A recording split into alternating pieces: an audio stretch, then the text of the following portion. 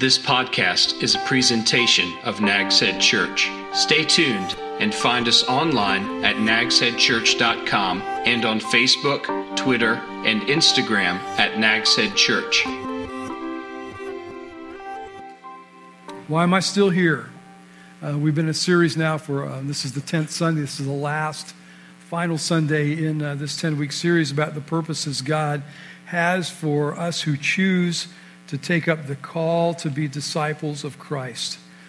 Most of you in this room have been in, along with what we're doing on Sunday mornings, you've been in a 10-week small group, connection group study that parallels this one. 10 weeks ago, we started with a message about learning from Christ about what it means to be a true follower. And we looked at those stories as he began to walk around early in his ministry. He came upon some fishermen and different folks, a tax collector, and the stories are recorded. And he would just look at them and say, hey, come on and follow me. And they left whatever it was they were doing, which for those fellows was their livelihoods. They left it behind and followed Jesus. So we've been talking about what it means to truly be a follower. And it's an important topic, this knowing what is it that I'm to do and be as someone who is connected by faith with Jesus Christ and with his church. And one reason it's important, I believe, in 2014, we're almost to 2015 now. One reason I believe that it's really important is because it just seems to me, and maybe I'm not reading things correctly, but it just seems to me that in the last decade especially, as we as a culture, as a society, move farther and farther away from the Christian roots that held our culture together for nearly 300 years, it can no longer be assumed, I don't believe, in the modern present-day church, it can no longer be assumed that we who have put our faith in Jesus understand what is it he expects from me? What is it he wants out of my life? What is he looking for in me? And so we have now a new generation of believers. We call them millennials, those who are under 30 right now.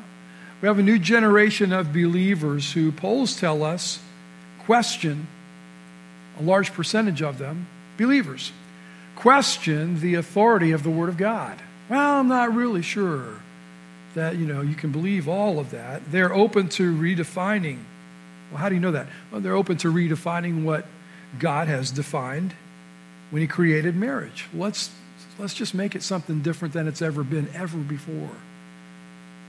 Regular participation in worship, polls show us, has gone from what used to be a generation ago, and some of you who are old enough to remember, I've heard different people say back in the day when I was young, Bob Jackson, you would tell me that back when you grew up, everybody went to church. Is that true? Yeah, everybody except they're just the most rank heathens. They all went to church, but now in the last generation, church participation, regular worship on Sundays or whenever your church meets has declined from what a generation ago was 75%. You went 75% of the time if you're average, 3 out of 4 times. Now we're down to 50%, half of Sundays. Involvement in Christian community has become just one more facet of our busy lives.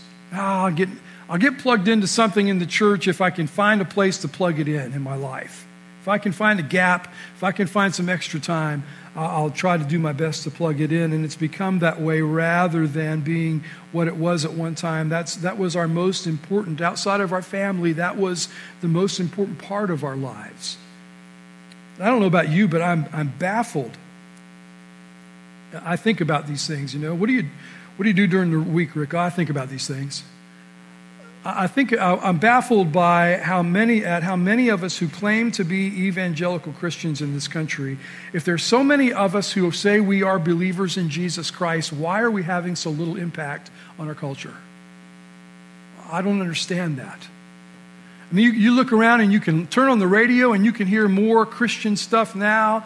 There's more available. There's movies coming out that present Christ in the mainstream movie theaters. Why are we having such little impact on our culture. I'm baffled by that. So I believe that taking a good look at the call Jesus gives us to be more than nominal, and that's what this series has been about, is one of the great needs in our church and in American evangelicalism. For me, as a teaching pastor, this series, for me, I've seen it as a cry from Scripture for us as a church to collectively rise up and step up to be all that God calls us to be. We've looked on Sundays and in our groups at 4 purposes. There's a 5th purpose of fellowship, but we haven't talked about that in this series. We talk about that at another time. But we've talked about the 4 purposes that go beyond fellowship, that describe what it means to be a disciple. So look at those real quickly. Let's review those rapidly. Your disciple lives a spiritually disciplined life. Disciplined life. The disciplines would be those things of prayer. A disciple prays regularly. A disciple is in his word, her word, reading the Bible regularly. Is memorizing Scripture. Is giving. Those are the disciplines. A disciple number 2 is someone who shares the gospel with others. Sharing the gospel, by the way, is not inviting somebody to church. As important as that is, we believe you ought to invite your unchurched friends to come with you to church. When we try our best to make this a church where they'll be welcomed and they won't feel intimidated by anything that we do, but that's not sharing the gospel. Sharing the gospel is not doing good deeds so much. Sharing the gospel is saying, let me tell you who Jesus is and why he came and what he can do for you. And here's what he's done for me. Sharing the gospel is sharing our story of new birth that Jesus has given us and why we believe in him. Chances are, I would say it's almost 100%. Chances are you and I are here because, why? Because somebody cared enough to tell us the best news ever. That's why you're here. Somebody did in your life. They told you that eternal life is found in faith in Jesus Christ. And whoever told you that, guess what? That person at that point in time in his or her life was following Jesus, was acting out being a disciple of Jesus Christ because they shared the gospel with you. Thirdly, we've seen that a disciple is a servant to Christ's church. You know, and finding places to serve. We don't all have the same place of ministry, do we? We don't all do the same things to serve the church. We have lots and varied gifts that the Lord has given us. He's given us different shapes, different personalities, different passions. So we all share ministry in different ways, but a disciple is called to serve Christ's body, Christ's church, however he or she can. There were some guys in here before you got in this morning who, because we just had one gathering last week, we had a lot more chairs in here. There's some guys in here this morning taking some of those chairs out, putting the tables back up. You know what they were doing? They were serving us. They were doing ministry. There's folks in the nursery right now changing some baby's nasty diaper. Praise God for those ladies. What are they doing? They're serving us. They're serving you parents especially. So you can be in here and you don't have to worry about, oh, what does that smell? And then you're just kind of totally lost whatever's happening in the Word this morning. So they're serving us. Somebody poured me this morning a cup of coffee, all right, and served me that way. Band's up here leading us in worship, serving. There are folks who are going to, in the next gathering, going to go back and after we've given all of our offerings to the Lord, they're going to go back and count them and put them in a bag so they're ready to go to the bank. They're serving us. I don't want to do that. That's not what God's called me to do, but God's given them a passion for doing that, so they do that. So there's lots and lots of opportunities and areas of service. We're all called to minister one to another. And then a disciple, we saw last Sunday and the Sunday before, a disciple is a worshiper. I kind of waited to see after we sang, because some of you weren't here last Sunday for whatever reasons, it was holiday weekend and marathon and so forth. But we talked about it. I got up and said after we sang a song, and there was some polite little applause. I said, you know what? Some of you watched a football game yesterday, whether at the stadium or on TV, and your team, one of the running backs or wide receiver broke loose and headed for the end zone, and you didn't give polite little applause. You jumped and screamed and hollered and did everything else, and your wife looked over and said, have you gone crazy? Yeah, you weren't crazy. You were just a fanatic. You were just excited about what was happening. I said, as we read the story of what happened in heaven, we cannot help but be excited as we worship God together. We're all called to worship Him. And our worship is a dress rehearsal for all of eternity. The worship of the Lord, including private worship and worship as a gathered congregation, is the center of all the purposes. It all revolves around worshiping Christ. So now we spent almost 10 weeks learning and discussing what God's purposes are for us. What do we do now with it if we're going to really become disciples? What do I do with these things I've heard and hopefully I've learned? How do I become a real disciple of Jesus, not just a professing believer? Let me take you through some things. Number one, you need to go beyond belief to surrender. Beyond belief to surrender. Believing requires one thing. God loved the world so much that He gave His one and only Son. That whoever does what? Believes in Him shall not perish but will have everlasting life. What must I do to be saved? The jailer asked Paul and Silas, and the answer was what? Believe in the Lord Jesus Christ and you'll be saved. The Bible says one thing is necessary for salvation, for eternal life, and that is to put your total trust and your total faith in Christ forever. That what He did for you, He did to absolve you of your sin, to change your life, to bring you to be part of His family, part of His kingdom. And to believe means you've done that. It means you realize that whatever you might have trusted in before, and we all trust in something, whatever you might have trusted in before, whether it was religion or good works or moral living, that any of those things were insufficient, and that it's only by total trust in Christ that we can have everlasting life. And when you exercise that kind of faith, and it only takes one time. For me, I was a 10-year-old boy. When did you profess your faith in Christ, Carol? How old were you? About 20. All right, just a couple of years ago. And it was just that, and you've been a Christian ever since then. Yeah, just that one time. You're born into a never-ending relationship with God. But there's more to the Christian life, what we've been seeing in this series, more to the Christian life than the new birth. That's the beginning. If you are in His family, He calls you and He calls me to follow Him as disciples. Following demands more than simple belief. Following demands surrender. One of the lessons Jesus taught helps me understand that, and we referred to this again back in that first message in the series, but the parable of the soils. He told the story of a farmer who went out scattering seed in his field, and he said there were 4 different kinds of soils where the seed landed. Back then, their method of planting seed was by broadcasting it. You just reach in the bag and sling it. And that's how they planted seed back in those days.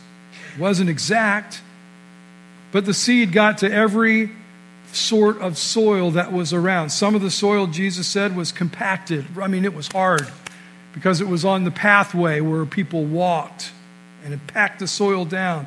The seed couldn't penetrate that soil. It just sat on the top, and Jesus said before it could ever put down any roots, the birds came and ate it. It was gone.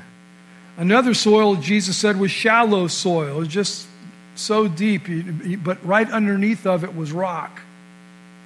And so it would try to put roots down, but the roots could only go so far, and there was no moisture, no nutrition in there because it would hit the rock.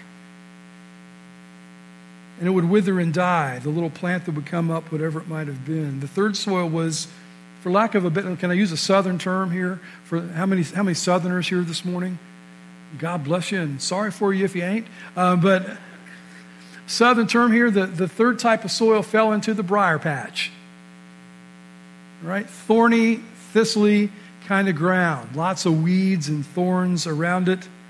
It fell into the briar patch, and the seed got into the soil, and it sent down root, but the thorny weeds all around it choked it out, deprived it of its nutrition, blocked out the sunlight, sucked up all the water as the rain fell, and the plant dried up and died. Only the fourth soil, 4 soils altogether, only one Jesus called good soil. And He said that was where the roots could go down deep, and where the weeds weren't plenteous, and where the seed could become crop and produce, be fruitful and multiply, if you will. Jesus then explained that the first soil and the footpath, what does that represent?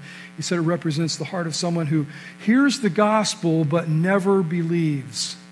Never goes to belief. Hears it but never believes. Yet in all the remaining 3 that are left over, he said belief is present. They believe, but here's what happened. They believed, but they hit stone. They believed, but the thorns choked it out. They believed and became productive. 3 of the 4. 2 of those remaining 3, Jesus said, never became productive. Hit the stone, surrounded by the briars. Why is that? I'm a firm believer. The older I get, I'm a firm believer that my life, your life, our lives are the sum of the choices we make. I'm a believer in the concept that while God is sovereign, in His sovereignty, He's allowed us to have what we call free will, to make choices in our lives. We're not robots. We can make some decisions. We can make some choices, and we have a free will to choose right from wrong. We have a free will to listen or to turn it off, a free will to follow or drop out. And it seems what Jesus is saying in this parable is that a majority of believers, people who have everlasting life, 2/3 of the soils anyway, never choose to grow. They may attend church in a small group, but they never take the truth of the word and apply it to their lives. Paul saw this later on in the first century. Probably 20, 25 years after Jesus, Paul was writing a letter to a church in the city of Corinth. And he wrote to them these words. Look what he said. Dear brothers and sisters. Dear brothers and sisters. When I was with you, I couldn't talk to you as I would to spiritual people. By spiritual people, he means people who have surrendered their lives over to the control of the Holy Spirit. I couldn't talk to you as though you were spiritual people. I had to talk to you as though you belonged to this world.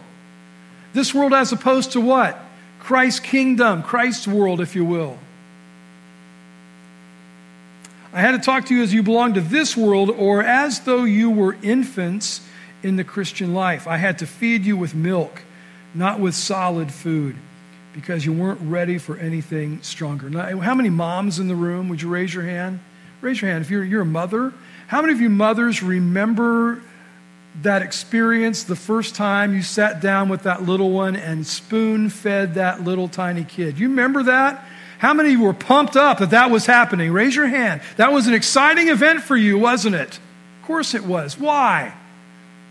Well, at first it was exciting, but then when the kid began to spit stuff back at you and all, you realize what a mess I've got to clean up. But you were excited because my baby is growing up. That's what that baby was supposed to do. I couldn't feed you with solid food. I had to keep feeding you milk. Why? Because you weren't ready for anything stronger. And he says to them, and this is later, he says, and you still aren't ready. He's about to get on their case. For you are still controlled by your sinful nature. And he would write to the Romans and say that nature has been crucified. That nature is gone and nature is dead, but we keep digging it up.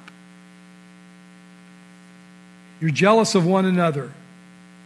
You quarrel with one another. Doesn't that, just those two things, doesn't that prove that you're controlled by your sinful nature? Aren't you living like people of the world? In other words, you're not living like Christ followers right now. And someone says, and I've heard people read that and say, well, obviously these are people who claim to be saved, but they're living like they're not saved, so therefore they probably really never got saved. And I would say, if that's what you think, you need to read a little bit more carefully, because Paul starts off by calling them what? Brothers and sisters. Paul acknowledged you folks are Christians. The issue, he said in verse 3, was control. Whoever, whatever has control of me has been given that control, listen, by me. Can I say that again? Whoever or whatever. My insecurities, whatever they might be, my addictions, my lusts, my habits, whatever, whoever has control of me has been given that control by me. That puts a lot of responsibility on who? On me. to be surrendered. It's a choice that we have, to mature, to stagnate. The writer of the Hebrews saw this playing out among Jewish believers. Again, they're Christians. And he's explaining some pretty deep theology to them. If you read the book of Hebrews, it's a heavy-duty book. He's explaining some pretty deep theology to them, but he knew as he's writing this, I know some of y'all are just not going to get this. And here's what he wrote, Hebrews chapter 5.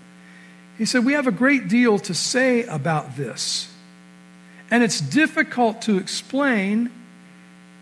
Some of you are not getting it. Why? Because you've become slow to understand. For though by this time you ought to be teachers, by now you ought to be teaching the same stuff to one another.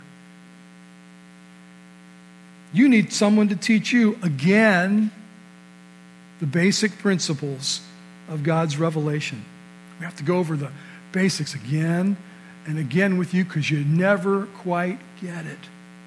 You become slow to understand. You need milk, not solid food. Now, everyone who lives on milk is inexperienced with the message about righteousness because he's an infant. He's chosen not to grow up. Now, if you're a brand new baby Christian, you've just become a Christian within the last weeks or months, I would even say a year, you qualify as a baby, and that's okay because we all start out as babies. But eventually, we've got to learn how to pick up the spoon. And then we go from the spoon, and when it really gets fun, we grab the fork and the knife. And we begin to dig down and eat the meat of God's word. He said, but some of you can't because you're still infants, but solid food is for the mature, for those whose senses have been trained to distinguish between good and evil. Did you get what he said here? He said, some of you Hebrew Christians, you've been believers for a long time. How long had Jews been Christians? Ever since Jesus was on the earth. Some of you have been saved for a long time, he was saying to them, and so long that by now you ought to be teaching the word, but you're not ready for that because you are immature. You've never grown from infancy. And his implication to them is this: hey, it doesn't have to be that way. You can grow up. You ought to. Next point is this: make the choice to take the next step. Nothing will change in your life. Hear me now. Nothing will change in your life. Well, how important is my life to the rest of the church? Hello, we are simply a total of all of us as individuals. Paul said, when one of us suffers, all of us suffers. All of us suffer. Nothing will change in your life, and collectively, nothing changes in the church until you say it's going to change and you mean it. Some of you are going to understand exactly where I'm going here with this next little illustration, but I grew up in churches that had what they called revival once or twice a year. And revival meant that an evangelist was coming in to preach in some special services that began on Sunday and went through maybe Friday night back in those days. Any more churches have cut the revival time down from Sunday to Wednesday, those that do that kind of thing. And this preacher would come in and he would preach, and the assumption is that God would use that week of nightly preaching and singing to re-energize the church, to call sinners to repentance, to turn backsliders around. And those nights he would end the sermon and the evangelist would give what we called an invitation, and a song was sung and people were exhorted to come forward, whether it was to put your faith and trust in Christ, but if it was for revival, you come forward to what we use this term to rededicate yourself to Christ. I'm not going to ask you how many of you went forward in those services and rededicated yourselves to Christ, but I did. And not saying that's necessarily a bad thing, but every time the next revival came around, the following fall, the following spring, whatever it was, maybe it was youth camp, came around, it was the same people coming forward to rededicate their lives to the Lord. You see, they'd made this commitment right in front of everyone, and for a while, might have been weeks, maybe months, they had what appeared to be spiritual renewal. They tried to do all the right things. But before long, they fell back into the same state they were in before their revival and their rededication. And what I learned from observing this over many years, not only in the lives of churches, but in my own life, what I learned was, listen, it's not about walking an aisle and shaking a preacher's hand and standing in front of people and saying, I'm giving my life back to Jesus. It's about a determined choice that I have to make that results in a lifestyle change.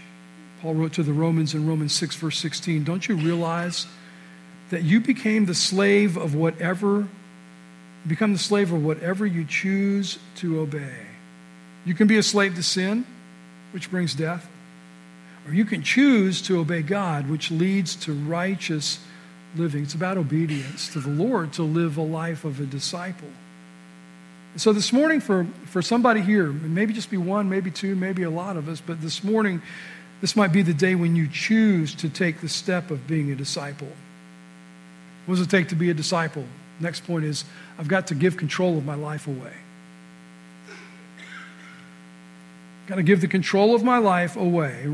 Being a follower really is a control issue. When I'm a follower of Christ, I'm giving him control over the direction of my life. Now, I'm not going to ask you to raise your hand, and I'm not going to ask your spouse to raise his or her hand, but some of us in this room are what other people might call control freaks. I know some of you who are. I know some of me who is. We want to control everything around us, and that includes me. I want to be in control of me. Can't be a disciple if I'm in control of my life. I've got to give control of my life away. I let go of the steering wheel.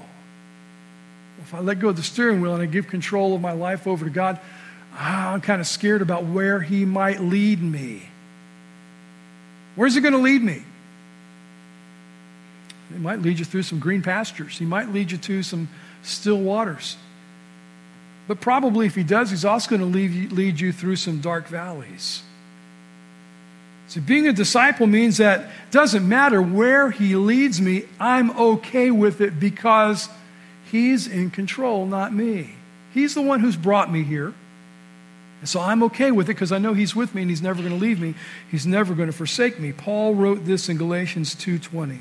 Let's read this out loud together. Would you read this verse with me? My old self has been crucified with Christ.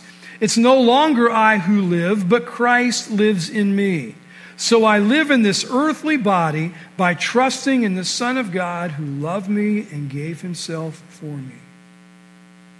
My old self has been crucified. It means it's been put to death. I've given control of my life over to the Lord. This must be what Jesus meant in Matthew 16:24 when he said, if any of you wants to be my follower, you must first turn from your selfish ways and take up your cross. That's what it means to be crucified. Take up your cross and follow me. You think about being crucified. Being nailed to a cross removes all self-control, doesn't it? What can you do if you're nailed? Your feet and your hands are nailed to a cross. Well, you can't do much of anything. You can holler at people. You can threaten people. You say, I'm going to get you for that. But really, you're not. You're not in control anymore.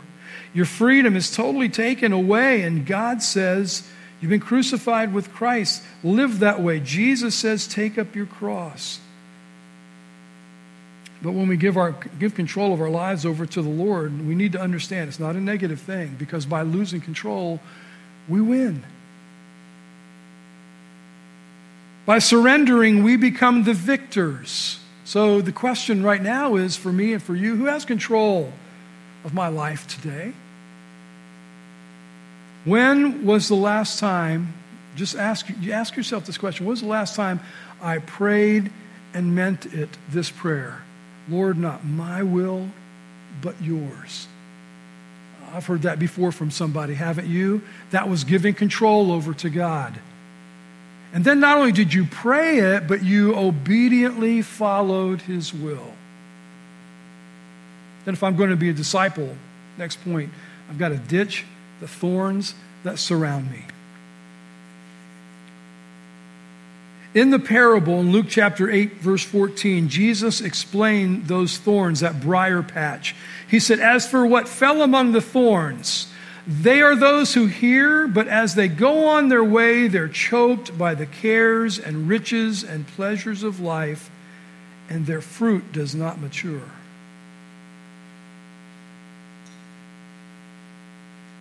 I remember we had a peach tree in our backyard. And, you plant the tree, and it's a couple years before you see any fruit. And I remember about the third year, man, there was peaches on that tree. And they got ripe, and we ate those peaches, and it was great. And thorns weren't a problem with that tree, by the way. But we had something worse than thorns in our yard that were the enemy of that peach tree, called squirrels. And the squirrels discovered that peach tree. And the squirrels were so selfish, they would not eat the ones that fell to the ground. They had to climb up in the tree and eat the ones that were still on the branches. And they wouldn't eat the whole peach. They'd eat just enough to fill up their little tiny tummy, and then they'd move to another one next time. Well, I remember, and there was another thing that destroyed our peach crop. And that was one time when it was heavy laden with peaches, and we had this big storm come through. I mean, winds, 40-mile-an-hour winds. After the storm was over, I looked outside, and my peach tree was bare. And all those premature peaches were laying on the ground. There are things beside thorns, but we need to get rid of those things that surround us. They're choked by the cares and riches and pleasures. He says that's what the thorns are of life, and their fruit does not mature. Those are the things that counteract the work of God in our lives. It's like we're in a spiritual tug of war.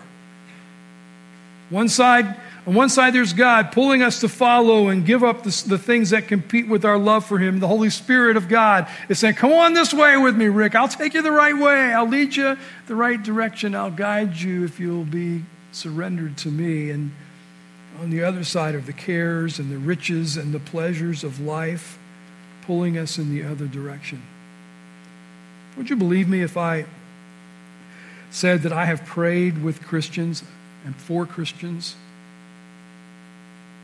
who said, I'm in this jam right now, and I'm in trouble, and maybe I'm about to lose my business, I'm about to lose my job, about to lose my home, and I've prayed for them that God would turn those things around in their lives and give them the means, whatever they need to get them out of the pickle they're in.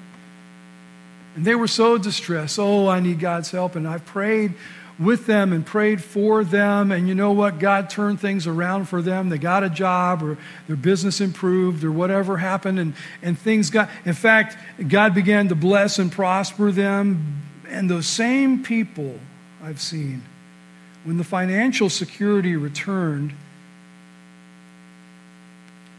they got caught up in the cares and the riches and pleasures of life, because now they have money to go out and spend and do that they didn't have before.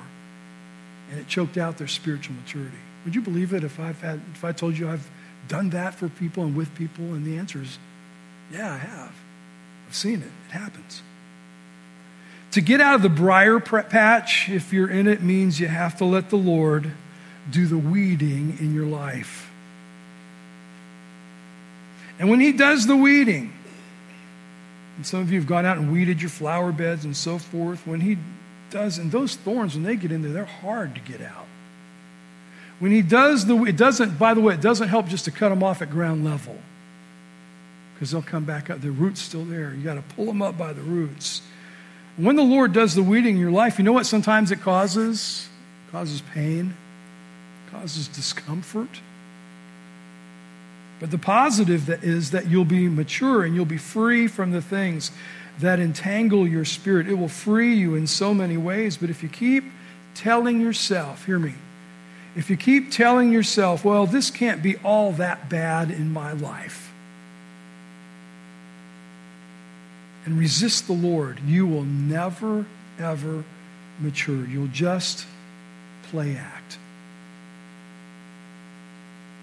And then get to really know Christ. If I want to be a disciple, that's the whole purpose of following. A disciple is a learner who never stops learning. And none of us will never know all there is to know of Christ in this life. None of us will get to know everything. Why? Because He's God. I thought I knew Gail 37 years ago when we got married. I mean, we've been dating a couple years. We got married. I thought I knew her, but I'll tell you the truth, I know her a whole lot better now. Why? Well, not because somebody else has told me all about Gail. That's not how I've learned who she is. I've learned who she is because we spend time together. I watch and observe her. I listen to her. And you and I can't know Christ unless we spend time with him and in his word and in conversation, what we call prayer. But don't I already know Christ as my Savior, Rick? I hope you do. But I'm talking about a knowledge that goes beyond that. Listen to these words of someone who many would agree was the most devoted disciple ever. The Apostle Paul in Philippians chapter 3, verse 8, verse 10 said, I also consider everything to be loss. Everything. He was recounting who he was and what he had before he knew Jesus. And he said, I consider everything to be loss in view of the surpassing value of knowing Christ Jesus, my Lord. My goal is to know him and the power of his resurrection and the fellowship of his sufferings, being conformed to his death. To be a disciple means I value knowing him more than anything else. That was Paul's goals. What are your goals in your life? Would you bow your head with me just for a moment? What are your goals in life? Today might be goal-setting Sunday for you. This might be life-changing Sunday for me. If you choose to be a true disciple, you're not choosing, please hear me, you're not choosing the broad road. You're not choosing the easy route. You're choosing the narrow road. You're not choosing a life of ease and comfort. You're choosing a life of surrender, but also a life of power. And you'll find yourself swimming upstream and going against the flow. And as we close out this series this morning, I don't know what the choice is before you this morning, but you've been listening, I hope, with your heart. I can either take the next step or I can put it in neutral or roll backwards. But this morning, the Lord calls you to follow. One more thing in your notes. If I'm going to be his disciple, I've got to put my hand on the plow and the cross on my back every day. Unlike belief for salvation, that's a one-time act of faith. Following Jesus is a daily choice that I have to make. If I don't put my hand to the plow, and I don't know that I've ever seen a farmer plow with one of those kind of horse-drawn plows, pulled plows. I don't know that I'm not that old, but I don't know if I've seen that. But I can imagine he's got to look ahead. He's got to have a target ahead. It's kind of like cutting the grass today. You know, if you're not looking where you're going, you end up wasting a lot of time and a lot of effort. If I don't put my hand to the plow and I don't put my cross, Jesus said, take up your cross daily. If I don't do that, I've made a choice, haven't I? If I go through a day and I don't put my hand on my plow, if I go through a day and I don't carry the cross, I've made a choice. Jesus described it as not looking back, because the temptation is to look back at what we've done, and the temptation is to look back maybe at what we've left. And he said we have to take up our crosses daily, because sometimes that cross of dying to self is going to get really heavy. Sometimes others, they may be in our own families. They may be the person in this world we love the most, but sometimes others, and we call them in the psychological world, we call them enablers. You familiar with that term?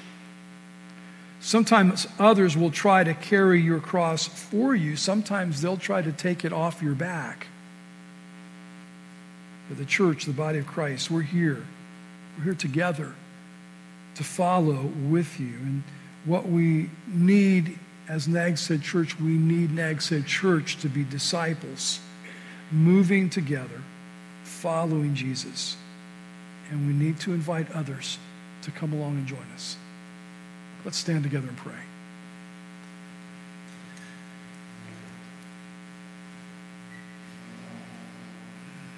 We sang that song a moment ago, Lord, and the lyric said, I may be weak, and I don't have to say about me, may, I know I am. My flesh fails. And Lord, that's why it's so dangerous for me to try to follow the will of my flesh, because it is weak, because it does fail. And here you are, Lord, you are strong. You never fail. You are ultimately, totally faithful and able to guide me and lead me if I'll just surrender, give control to you.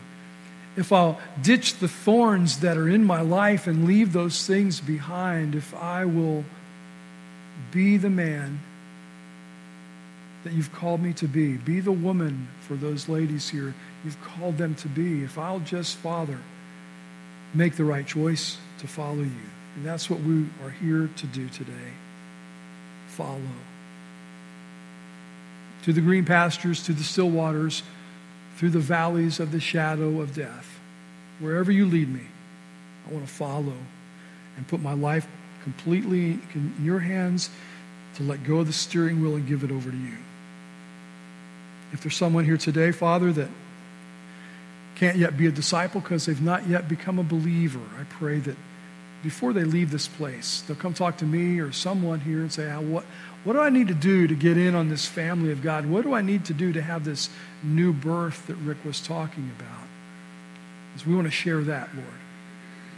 So bless us, Lord, this week. May we take up the cross daily. If we haven't picked it up today, let's grab it now. Let's put our hand to the plow and not look back, but plow straight ahead as you follow us. Realizing, God, we're not on the broad road, but we're on the narrow. Not everybody's going to understand as we follow you. But I pray, Father, that we don't let their inability to understand or even their desire to steer us off track keep us from following, that we'll be committed and surrendered to you each day. And may we invite others to come along and join us. In your name I pray. Amen. God bless you. Have a great... This has been a presentation of Nags Head Church. Love God, love others, reach the world.